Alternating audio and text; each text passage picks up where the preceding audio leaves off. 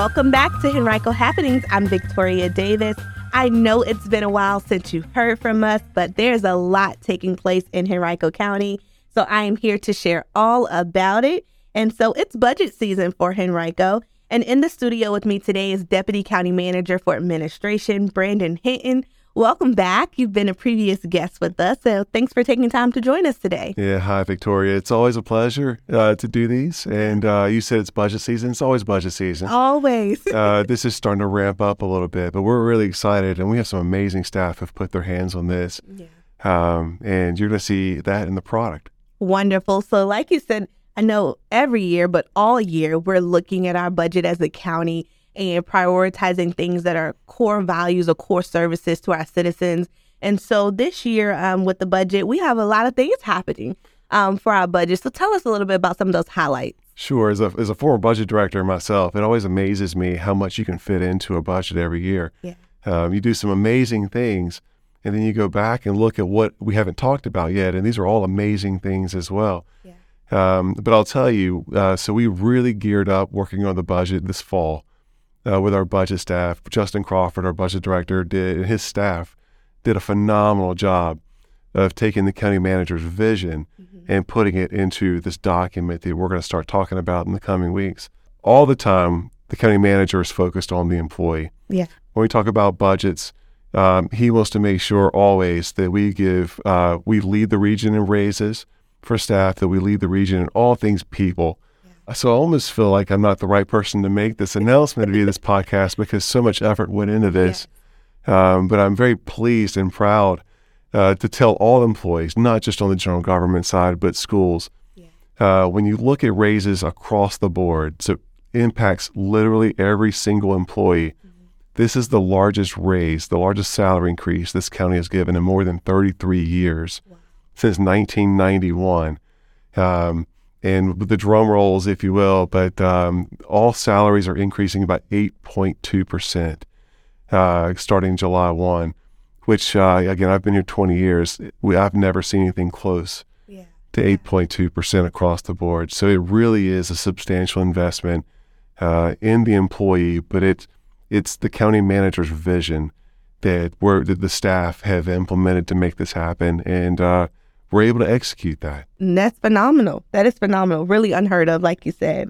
So what else can we expect in our budget outline here? So a good local government recognizes the employee, but also recognizes its residents. And as we all know, for the folks who receive their real estate assessments in the mail, for those who are seeing the personal property tax increases, if you recall, in the last year or so, we've announced a series of tax cuts, tax relief, that actually exceeded $50 million in tax relief in 1 year. But we're not stopping there. More tax relief has been announced already. There's a 2-cent real estate tax credit coming to all homeowners. That's 100,000 checks being received by residents as a refund for real estate property or real estate tax. What this budget does is more than that. So on the personal property tax front, so vehicles, we are reducing a permanent reduction in the personal property tax rate of 10 cents. So currently we have a $3.50 per $100 assessed valuation tax on vehicles. That number is being reduced to $3.40, which is the lowest in the region, one of the lowest in the state, if not the lowest in the state. We're still looking at some of those numbers, but it's permanent tax relief. And for those who know Henrico, we don't increase taxes once we decrease them. You go back to real estate, we haven't increased in 45 years, but have had a number of cuts in that time frame. If you look at all tax relief in this fiscal year budget, you're looking at yet another $26 million in tax relief. So if you add the two within a year's span, you're looking at over $75 million in tax relief for our constituents and residents. And I think that's a recognition that, yes, there's inflation. Yes, real estate values are going up. There's a market to that. Yes, vehicles have gone up. There's a market reason for that. It's recognized. And we are, our board and our county manager and staff have recognized that as well. So let's give that money back to the people that it belongs to. I also want to talk about our Real Estate Advantage program. Yeah. So for those of you that aren't familiar with that, for individuals, homeowners at a certain age with a certain threshold, income threshold, there is tax relief that offsets your tax bill every year. We're also proposing to increase that number, the maximum amount of tax relief, from $3,000 to $3,200, recognizing that the house values are going up, and we don't want to penalize our senior citizens who are on a fixed income by having not inflating the top credit that we give. So we're trying to keep pace with the average house value in Henrico. We realized at $3,000 we were lagging the average amount. Right. So with the manager's recommendation to staff, they were able to recommend in this proposed budget a $200 increase to that to make tax relief for REAP the maximum amount tied to the average household price in Henrico. So that's something that's within the proposed manager's budget as well. So as well with our proposed budget here, there's some other core services that are priority that we really focus on throughout the budget. Absolutely. You go back many, many years, you can't find a budget that doesn't have a statement that the majority of resources are allocated to schools and public safety. This budget's no different. 78 cents of every single new dollar within the general fund is being allocated to schools and public safety. So that's the priority of the board because that's the priority of our residents. That's the priority of our businesses. We have to have a great school system. Our school system is everything to this locality. We can't have any slippage there, or else there's residual impacts across the board. And we have a phenomenal school system, by the way. And Dr. Cashwell, hats off to her and her leadership team for putting forward yet another phenomenal operating budget for our Board of Supervisors to consider as well. So a lot of investment in schools. In public safety, a lot of investment. Clearly, there's concerns with violent crime in Henrico. There's a multi-year effort to add 50 new police officers to our fleet or to our complement. This budget adds 10 more of those officers to address violent crime and to have more officers in the street. But also, in the current fiscal year, we found within vacant positions across the county, 10 positions to move to police to add to their SROs, their student resource officers, to address school safety. I know that's very heavy on parents' minds. I'm a parent of 3 kids at Henrico schools. All of us as parents are concerned every day. So having more SROs in the school system for student safety is a priority of this county manager and a priority of the board. But this budget recognizes those 10 positions officially for the first time. We're also building a new police station out in Verina near, not too far from the airport. We have one out there currently that's not too far away that we lease.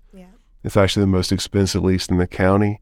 We're going to build them a brand new state-of-the-art police station out near the airport. And that's funding for that is also included in this budget. So once again, a significant investment in public safety, and you wouldn't find it in Henrico any other way.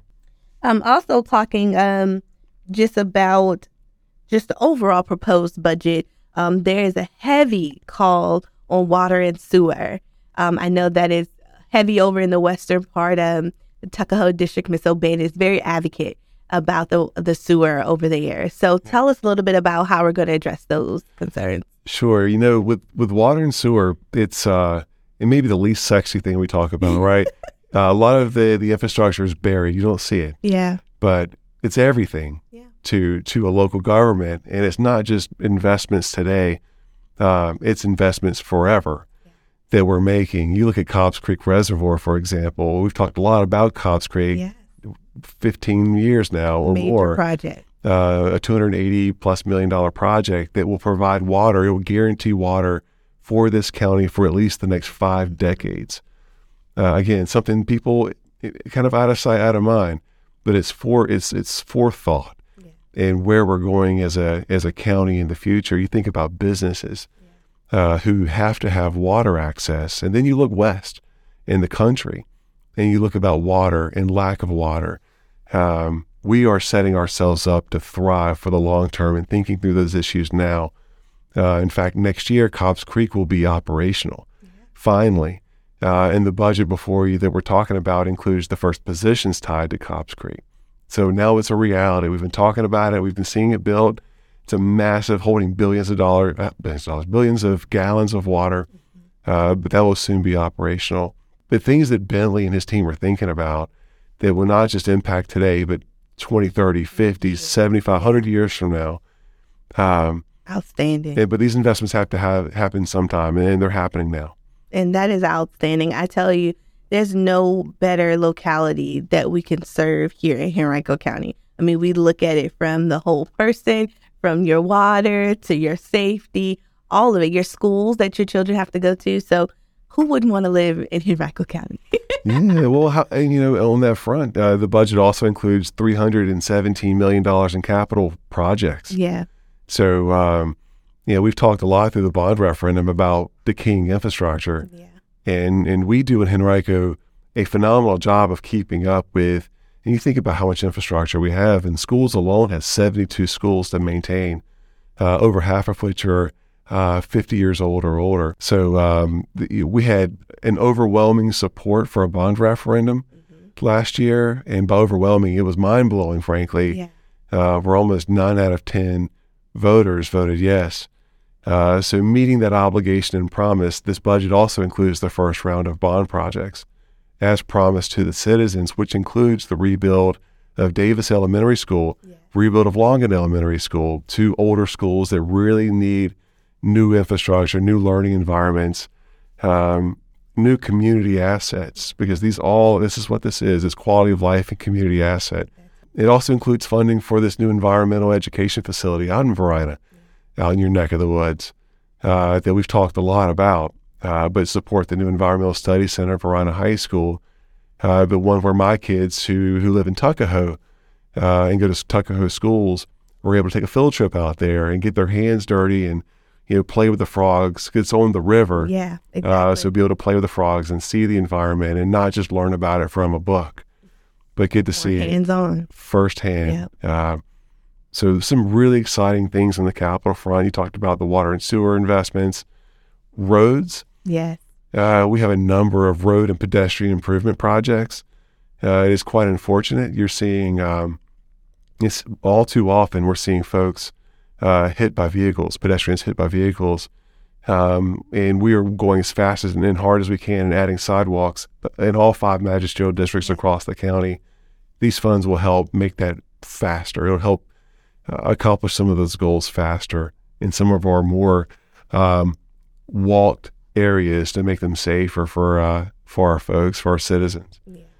Walkability areas, bicycle, because that's becoming really prominent now, just in the world that we live in. Everybody's bicycling and trails are a new thing. So sidewalks would definitely be helpful to, I know, a lot of folks. Well, and as Terrell tell you, 20, 30 years ago, people didn't want these assets. Yeah. And now we're having to retrofit these neighborhoods and these older roads to build these assets. And it's a little challenging. It's certainly a little more expensive, but it's something we have to do as good governments do.